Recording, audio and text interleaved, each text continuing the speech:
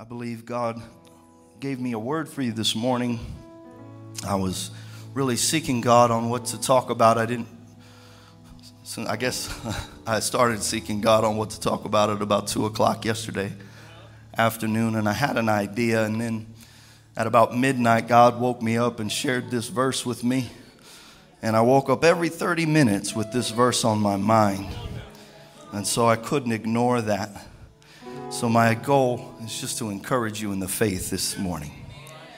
Verse number 5, we'll start in verse number 5, Hebrews 11. By faith, somebody say by faith, Enoch was taken away so that he did not see death, and was not found because God had taken him.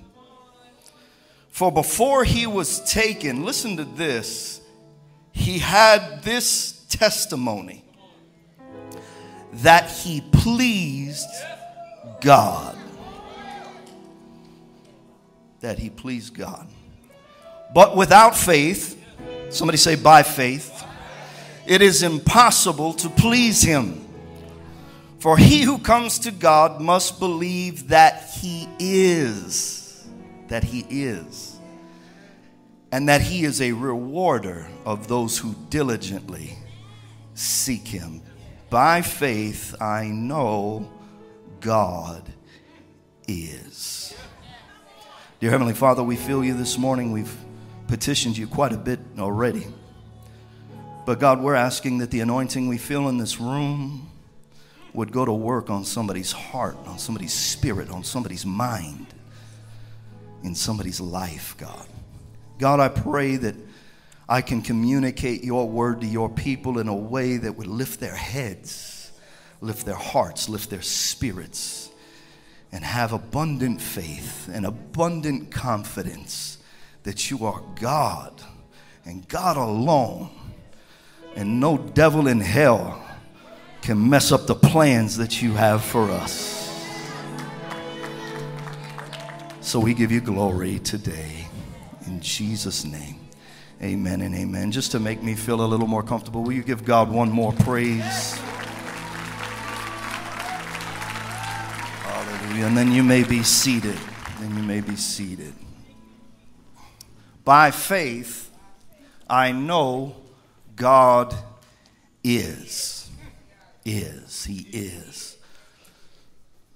The subject of our text is Brother Enoch. Brother Enoch. Not much said in the Bible about Enoch. You can find his story in Genesis chapter 5, 21 through 24. Just 3 verses of scripture sum up the story that we're given with regards to Enoch. I'll read it for you. When Enoch had lived 65 years, he became the father of Methuselah. For context, Methuselah is the oldest man ever recorded. And after he became the father of Methuselah, Enoch walked faithfully with God 300 years and had other sons and daughters. Altogether, Enoch lived a total of 365 years. Enoch walked faithfully with God, and he was no more, because God took him away. 365 years, and the sum total of his life was that he walked faithfully with God. His name means dedicated, or to train. It was as if his life was a training system for God's people on how to walk faithfully with him. The interesting paradox of that is that we don't know much about him. Like I said, he's only mentioned twice, Genesis chapter 5 and in our text, Hebrews chapter 11. But the significance of his life is that he walked with God. And it says that he pleased God. And because of it, he never saw death. And only one other man that we know of has had that experience. That is Elijah, when he's taken up in the chariot of fire. But Enoch was taken unto the Lord. But the key is that he walked with God. He walked with God. He walked with God. And the testimony of his life was that he pleased God, or God was proud of him. For context regarding that, I encourage you to go back and listen to Pastor Rick's message on Father's Day last week, the pride of a father. God was proud of him. I got a question for you. Is God proud of you? I'm going to let that sink in. Is God proud of you? Is God proud of you? He walked with God. The interesting thing about our walk of faith, or walking with God, is that along the way we have to come to a place where we get to know him a little bit. We got to get to a place where we understand his ways to some extent. We have to know how he does things, why he does things, when he does things. We have to learn his cues when we're walking with God. Because I recently, Bishop and some of us have gotten into horses again, and a big deal is the cues that the horses take from the rider. And when you're leading that horse needs to be ready for your cue. So if you stop, that horse needs to stop. If you go, the horse needs to go. You don't need to be pulling on him and to catch up, or pulling on him to back up. He needs to just stay right with you. And that's similar to our walk with God. We have to learn how to walk with him. And it gets challenging at times, and it's hard sometimes to coordinate with how God works. How God works, because there's such a difference. There's such a distance between God and us, and his ways and our ways. Even Isaiah 55 tells us that his ways are not our ways, and his thoughts are not our thoughts. And so we have to, in our walk, get accustomed or coordinate ourselves with him and the way he goes. And it's difficult sometimes to find an equilibrium in life when there's so many things happening and we're trying to reconcile where God is leading us and what's going on around us. In other words, life is happening and you don't know what is going on, and you don't understand why it's going on, but you do know God is up to something. And getting your brain and your spirit and your emotions in line with what he is doing is pretty difficult at times. And if we're not careful and we're not walking by faith, we can spend a lot of time in confusion and in wandering and in a state of wondering. You know, most things in life that happen don't make sense when they're happening. They make sense later on. I'm not an old dude at all. I'm only 42 years old.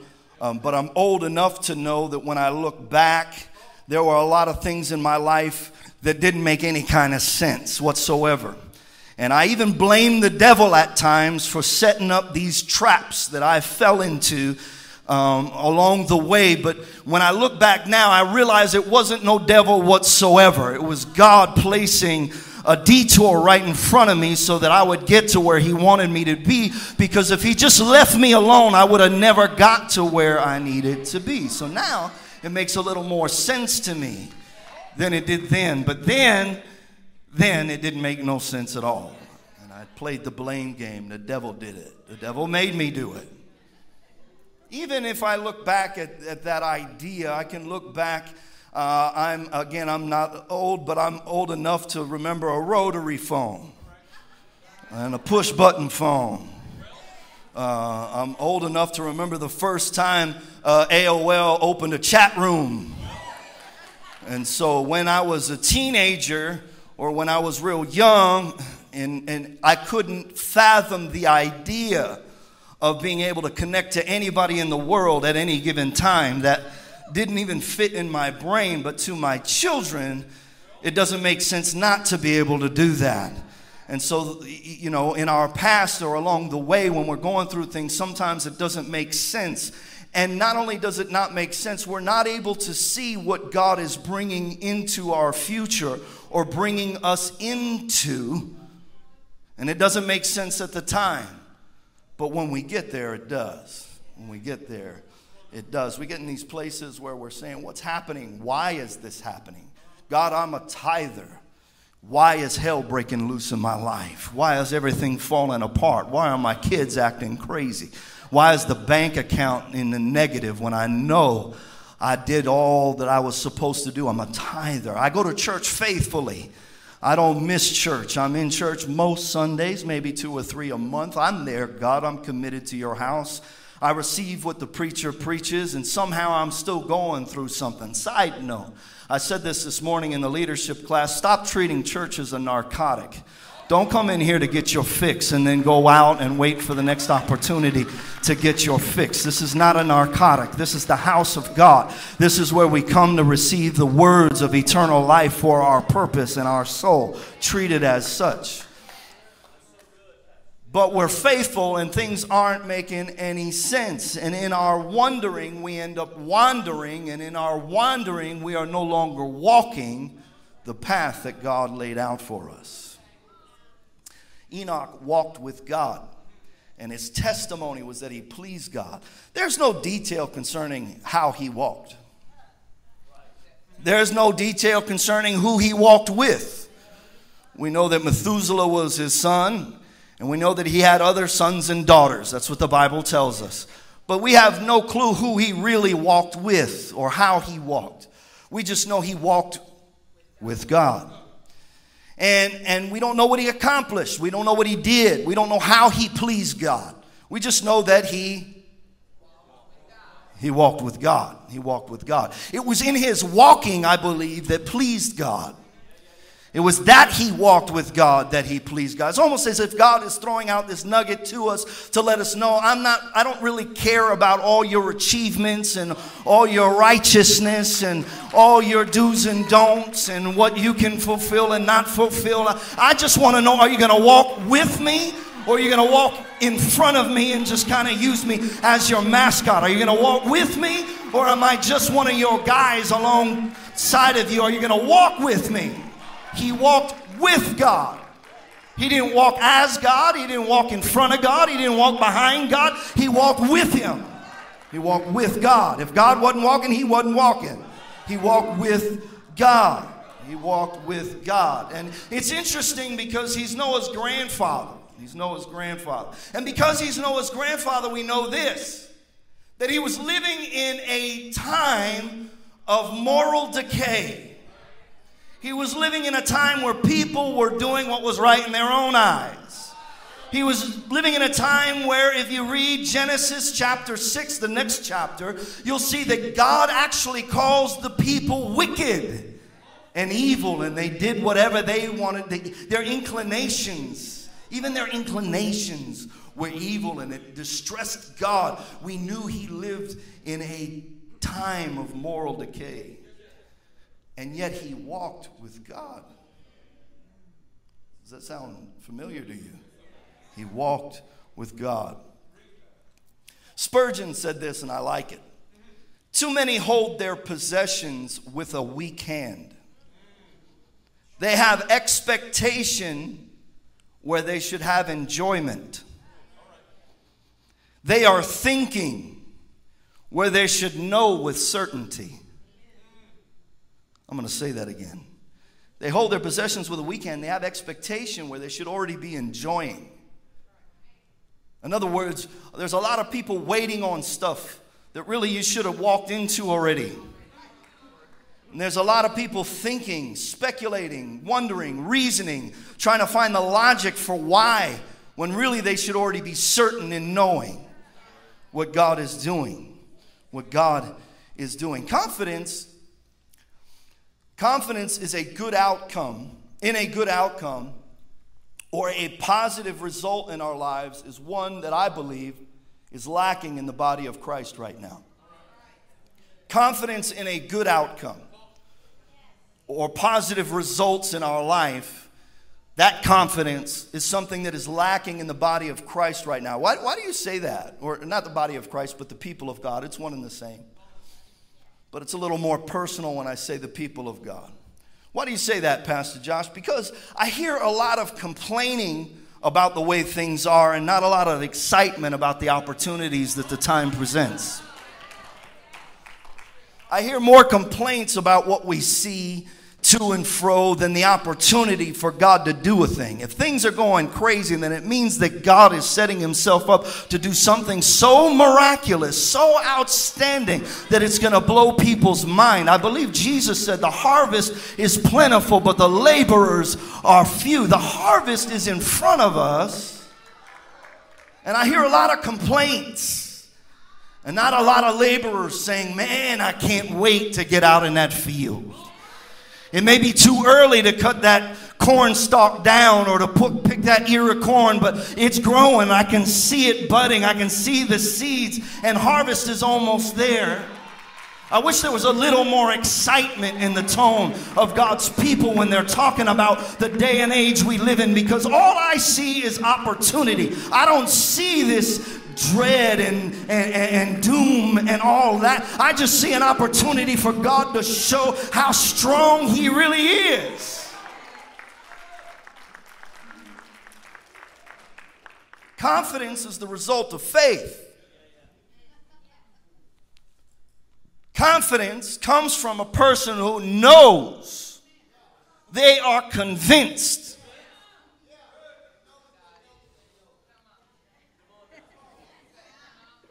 They might be confident in their gift, their talent, who they are, what they're about to say, what's about to happen. Michael Jordan exuded confidence. He didn't care if he missed a shot or not. It was just radiated off of him. It radiated off of him. Jesus, I can only imagine the way he walked into a room, the way things changed. Every time you read about Jesus stepping into a place, it got everybody's attention. Because he walked with God, and because he walked with God, there was a confidence that was set up on him. It was set up on him. It was set up on him. Faith comes by hearing, and hearing by the word of God, and confidence is a result of faith. Faith comes by hearing, and hearing by the word of God. So the question is, do you believe what God is saying? You believe what God is saying? The word of God is what God said. Word of God, the Bible, is what God said. The voice of God is what he is saying. Do you have confidence in what he says?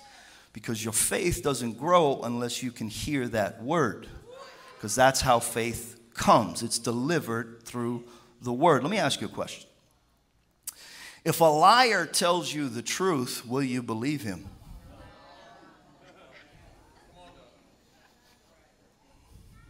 Hard to believe a liar, ain't it? They could be telling you the God's honest truth. But when he speaks or she speaks, it's hard to, you don't have much confidence in what they said because they're a liar. That's who they are. That's in their nature to lie. One thing, when I was little, I was scared of the dark. Not only that, I couldn't go to sleep unless my dad prayed for me. If my dad, I loved it when my mom prayed for me too, but there was just something about hearing my dad pray for me when I was a little boy. And when he would pray and say these words, Lord, I ask that you set a hedge about my son. Let your angels encamp in this room and let him have good sleep. I didn't care how dark it got. I was ready to go to sleep because I trusted what he said. I trusted what he said. If a liar tells you something, you don't believe him because he's a liar. Because he's a liar. The dilemma in what I see with God's people is they have a faulty or they're weak in their faith because of their perception of who God is. Of who God really is. It's warped. It's what Pastor said it last week. We tend to derive or contrive, whatever you want to say, our image of God by our father or our father figure. And for those, especially in this generation, I think it's some crazy high statistic, 65 or 75% of young people in today's age either have an absent father or they never knew their father. That's insane. That's the majority of people. And so we have a culture that doesn't have a clear picture of who God is because they relate God to who their father is. That's a fact. That's not speculation. That's a psychological fact. By faith, somebody say by faith, we know God is. By faith, we know God is. God is more than an idea. God is more than a fantasy. God is more than your absentee father. God is more than what religion painted him to be. You see, a lot of people believe God is a certain way because of the way they were told over the course of years. We've lived in religious circles where these ideas have been embedded into religious thought for centuries. And so now, because it's old, we believe it. Or because it's been said so many times, we believe it. And when we come face to face with the reality of who God really is, it's hard for us to accept it because our perspective of him is warped. So we're mad because we think God is mad. And we're mean because we think God is mad. And God is mean. And so we condemn and look down on and condescend because that's how we feel God is. That he sits on the throne and condescends to his people. But my Bible says that Enoch walked with God. God wasn't looking down on him. God was walking with him. Are you with me right now? So let's dive into this. For we know by faith God is. Somebody say God is. What do we know about God? Let's explore this a little bit. This isn't real deep this morning. We're not going to get deep. I'm just trying to encourage your spirit. What do we know about who God is? Well, first of all, we know God is good. Can anybody agree with that? God is good. In Genesis, when he created everything, when he was done creating, what did he say? It is good. It is good. So when God does a thing, he does a thing to create it in a good fashion. He expects goodness to come out of it. And when he created creation, then he took man and placed him in the good. And then what did he do? He walked with man in the cool of the day. And then you know what he realized? It is not good for man to be alone. Because he can walk with me, but who's going to walk with him? If I made him in my image and in my likeness, then I got to be good because that's who I am. I'm good. And if it's good to me that there's somebody that can walk with me, then I need to make sure that there's somebody that can walk with him. So he makes the woman and he says, it is very good. Bless the Lord, oh my soul. He that finds a wife finds a good thing. Shango hey sa. God is good. God is good all the time, and God is good. We even have a cliche about it.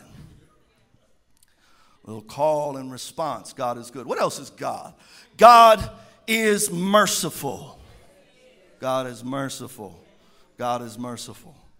God is merciful. Deuteronomy 4:31, for the Lord your God is merciful. Deuteronomy, he is laying out the law, and in the midst of the law, he still declares he is merciful.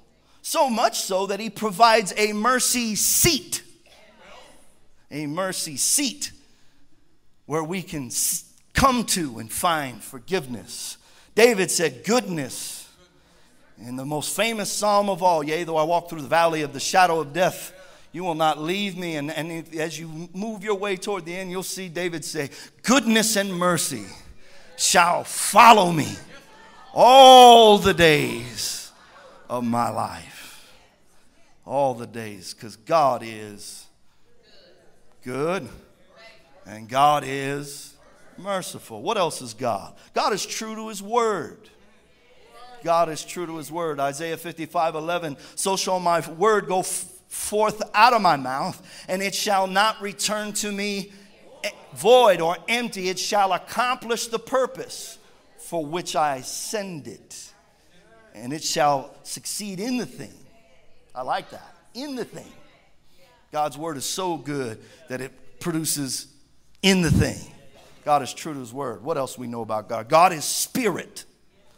God is spirit. Jesus said in John 4:24 that God is spirit, and those who worship him must worship him in spirit and in truth. He exists outside of our natural reality. So whatever happens in our reality is outside of his, it doesn't affect God. What happens in our environments doesn't touch God. What happens in our environments, he has full control of. So even when you feel alone, he can be there because he is spirit. Even when you have sinned, he can be there because he is spirit. Even when you feel lost, he's right there with you because he is spirit. He is spirit and he is not flesh. The shortcomings of our friends and our family don't even apply to him because he is spirit. They don't exist in him because he is spirit. Flesh is not part of who he is because he is spirit. He is spirit. We know God is good. We know God is merciful. We know God is true to his word. We know God is spirit. And we know God is love. God is love. 1 John 4 and verse 7. Dear friends, let us love one another. Why? Because love comes from God. And everyone who loves has been born of God and knows him. Whoever does not love does not know God, because God is love. God is love. For God so loved the world that he gave. Who shall separate us from the love of Christ? Shall tribulation or distress or persecution or famine or nakedness or peril or sword? Nay, none of these things shall separate us from the love of God. Why? Because God is good, and because he is merciful, and because he's true to his word, and he is spirit, and he is love. Nothing can take away his love for us. So no matter how bad you are, just know God still loves you. No matter how bad you've been to him, you may have even cursed his name because you don't like the mess you had to go through, and you cursed him because of it. Don't you know he still loves you anyway? The fact that you're in this building or you're watching online is proof that God loves you, because he appointed it that you should be here to hear it. God loves you. God loves you. God loves you. Doesn't matter what you've lost. God still loves you. There's nothing you can do that can cancel the love of God in your life. There may be cancel culture that can cancel just about anything that you can possibly imagine. Soon we're not going to be allowed to blink, because blinking is canceled. And if you blink, you might get offended. But you know what? It doesn't matter if they cancel that. They can't cancel the love of God. Because God is love. That's who he is. You can't even disqualify who he is, because he is love. It's his nature. It's in him. That's who he is. Somebody say, God is love. By faith we know God is. What do we know about God? Now all of this we know because the Bible told us so. The Bible told us so. Well, many of us know that the Bible is only a couple thousand years old, right? It's not very old. And there's a lot of life that's been lived. Well, what I know about God just by looking at his creation is that God is a God of detail. God is a God of detail. When I think about my anatomy, and I think about the plants of the earth and how everything, the solar system and how the atmospheres work, God is a God of detail. God is a God of color. If you don't believe me, wait till the sun sets. If the clouds ain't out tonight, just go out there and look. There's different hues of orange.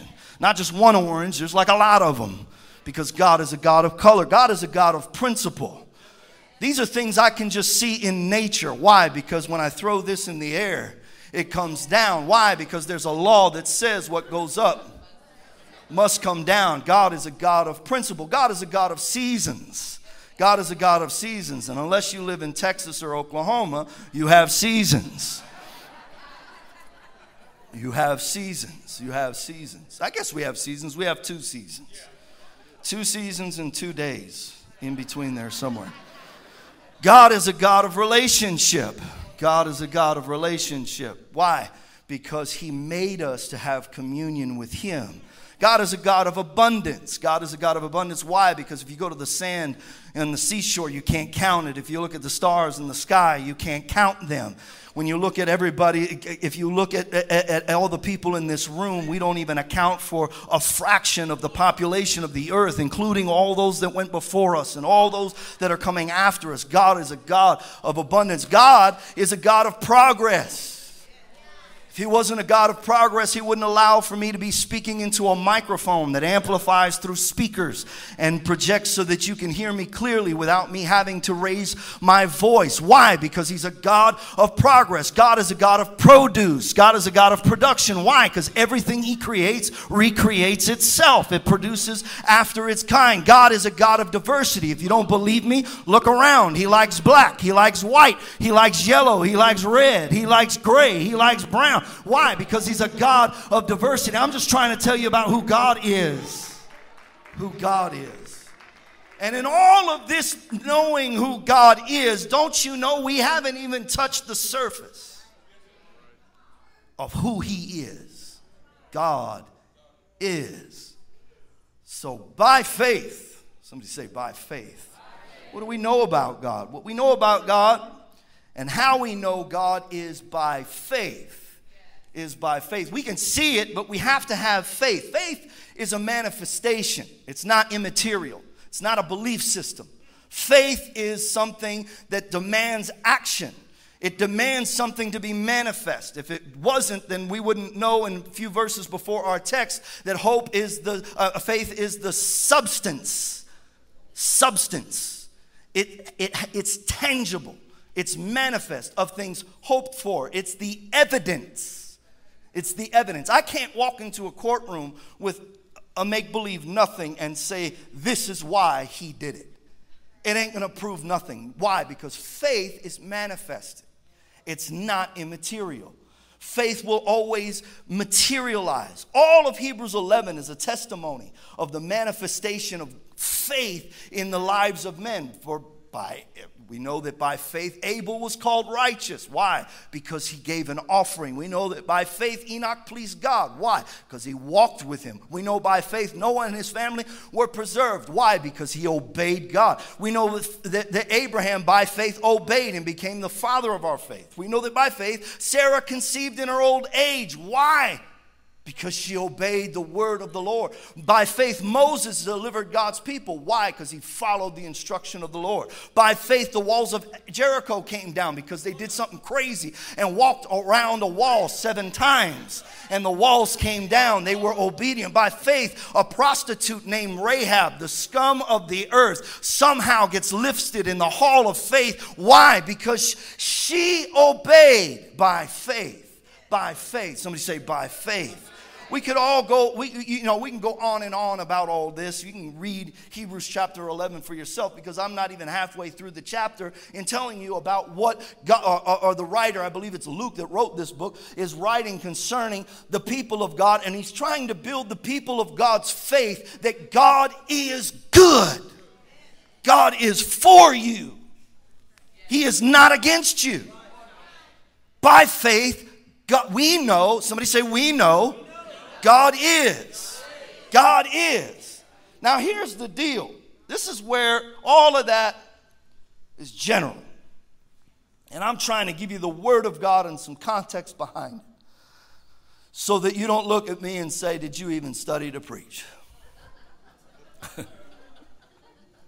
Because here's the deal. By faith, I know God is a healer. Do you want to know why? Because he's healed my body. I have that experience. By faith, I know he's a provider. Because when I was way down on my luck and I had no hope in my life for any kind of prosperity, God came through, and I have a testimony that God is a blesser and he is a provider even when it doesn't look like there's anything to be provided. I don't need Abraham's testimony concerning Isaac. I don't need that ram caught in a bush. Why? Because I have that experience for myself. And because I have that experience for myself, I know God is a provider. If I walk through the rows and the chairs in this room and I ask you what God has done for you, we'd begin slowly from one side to the other. And by the time we got over here, hearing everybody's testimony of the goodness of God in your life, we'd be in an uproar. Why? Because God is good to us. God is. Whatever we need him to be, God is. God is a deliverer. I've seen him deliver people. I've seen people been strung out on drugs, can't get their life right. They were on top of a mountain, and because of one little pill, they got stuck out in some gutter somewhere. And now I've seen them also, that same somebody, because of God, sit down with governors and lawmakers. Why? Because God delivered them. And because of that, I know God is a deliverer. My faith is not only built on the word of God that is written, but on the voice of God as he speaks through your life, and as he speaks through my life. When I'm walking with God and I walk through whatever I walk through, yea, though I walk through the valley of the shadow of death, I know God is right there with me. Why? Because I've seen it. I've seen it. Does anybody have a testimony? You know what God isn't? God doesn't change. God isn't fickle. He's not like your co-workers, praising you one minute, talking to the boss behind your back the next. God isn't fickle. I am the Lord and I change not. God is not fickle. He's not like your friends who talk good to your face and talk bad behind your back. He's not like that person you were in a relationship with and told your deepest, darkest secrets, and the next thing you knew, it was all over Facebook. That's not how God is. God isn't fickle.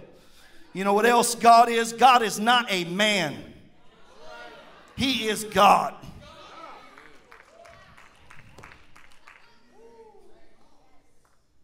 Numbers 23, God is not a man that he should lie, neither the son of man that he should repent. Hath he said, and shall he not do it? Hath he spoken, and shall he not make it good? Because when God speaks, things become good. Every time he says a thing, it becomes good. The time for the people of God's faith to rise up in who he is and start walking with the confidence in who he is, so that you know that the mess you're going through was sent just in the nick of time to make you into who he needed to make you into. God is not a liar. We can walk in confidence with God in the midst of anything because we know God is. God is. I am that I am. Even when he introduces himself and gives you his name, he says, I am that I am. I am what? I am your healing.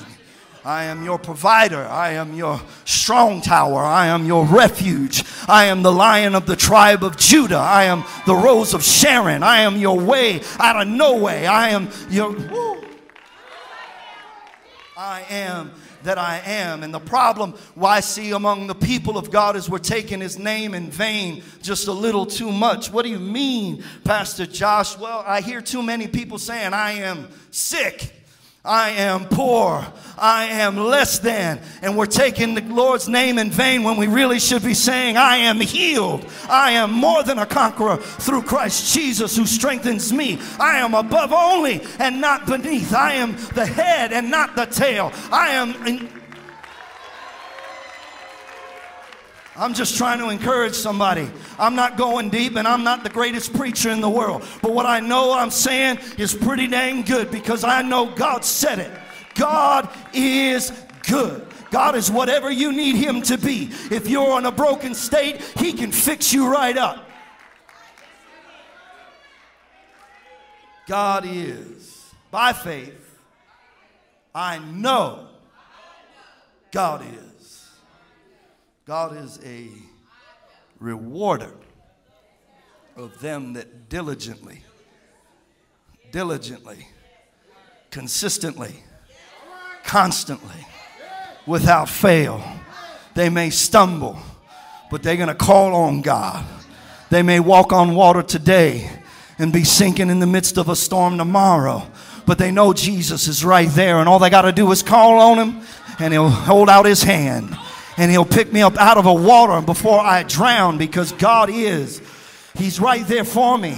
He is a rewarder of them that diligently, somebody say diligently, showing perseverance at whatever is being undertaken. Because I'm going to persevere, like Pastor Rick says, I'm going to see through this severity in my life. And no matter what happens to me, I know God is good. And if it's in my life, God meant it. God meant it. God meant it for my good. So I know that I'm going to diligently seek him in the midst of this. It's characterized by steady, earnest, and energetic effort. I'm not going to lose my zeal in the midst of this storm, in the midst of this pain, in the midst of whatever I'm facing. I had an expectation that this thing would be bigger than what it is, and it's smaller than it is. But you know what? I'm going to still diligently seek him, because he is a rewarder of them that diligently seek him. It's interesting that the writer here would even make that comment, because he already said that we know God is. And he leaves it open-ended. And so if we know God is, he could be anything. And we already know that. But he wanted to emphasize one thing. He is a rewarder of those that diligently seek him. He knew that you could fill in the blanks all you want, but he wanted to make sure that you left with one answer. You may not get all the answers to the test right, but he wanted to make sure you got this one right. That God is a rewarder. God is a rewarder. God is a rewarder. Well, you don't know what I did last week. That doesn't matter. God is a rewarder of those that diligently seek him. He didn't say God is a rewarder of them that do right all the time, never mess up, never make a mistake, never go through hell, never go through a storm, never do this, never do that. They might get rewarded. No, he said God is a rewarder of those that diligently seek him. So yes, you could be a mess. You could be going through a storm. You could have hell breaking loose in your life. And if you'll just diligently seek him,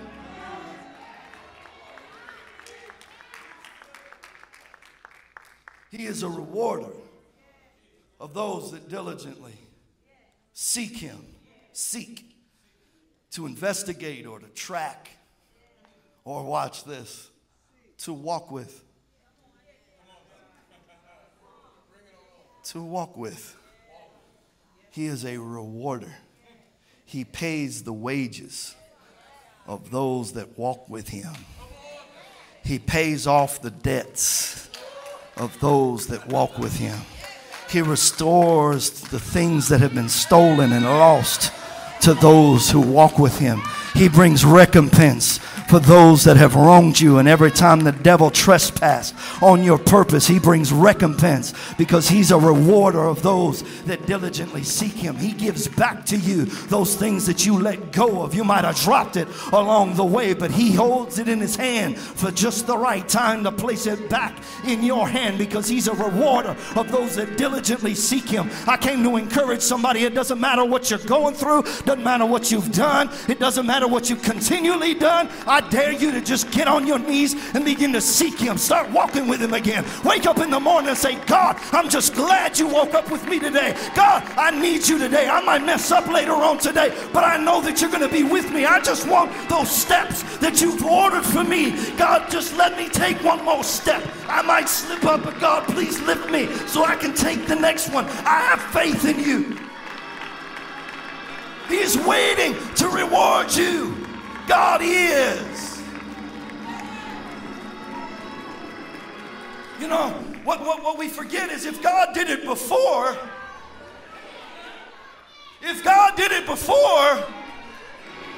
man, we say that with such confidence, don't we? If God did it before, he'll do it again.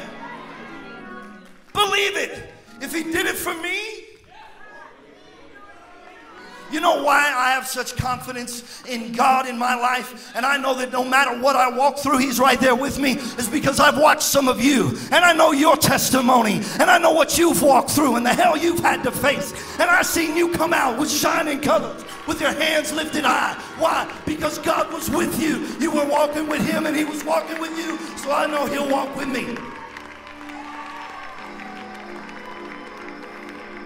God is. God is. God is. God is. God is. God is. Oh, I'm thankful that God is today, because I needed him. I needed him as a comforter when I was way, way down deep in the gutter. I needed some hands to be wrapped around me, and he was right there for me. God is.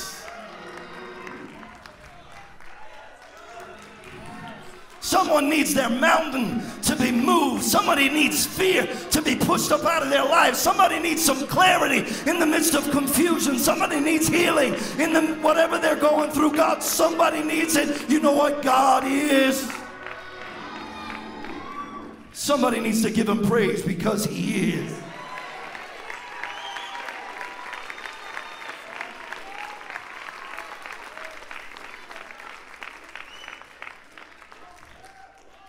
God is. God is. Lift your hands. Lift your hands. Lift your hands. Lift your hands. I didn't come in here this morning to try to get you to think in deep tones, in deep ways. I didn't try to show you no mystery or unfold some revelation that we've never seen. I just wanted to bring it back to your remembrance, to the front of your mind, that God is your healer. God is your deliverer.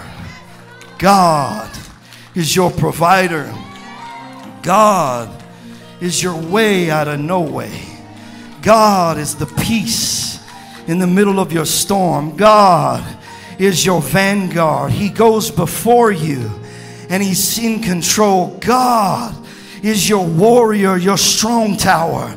He looks at the devil on your behalf and rebukes him and pushes him back.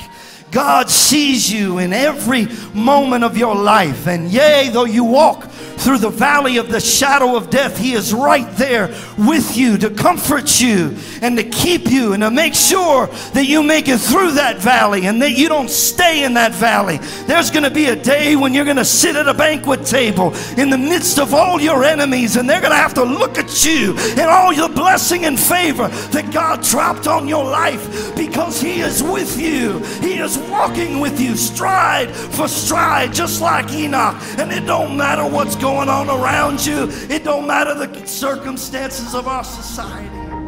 God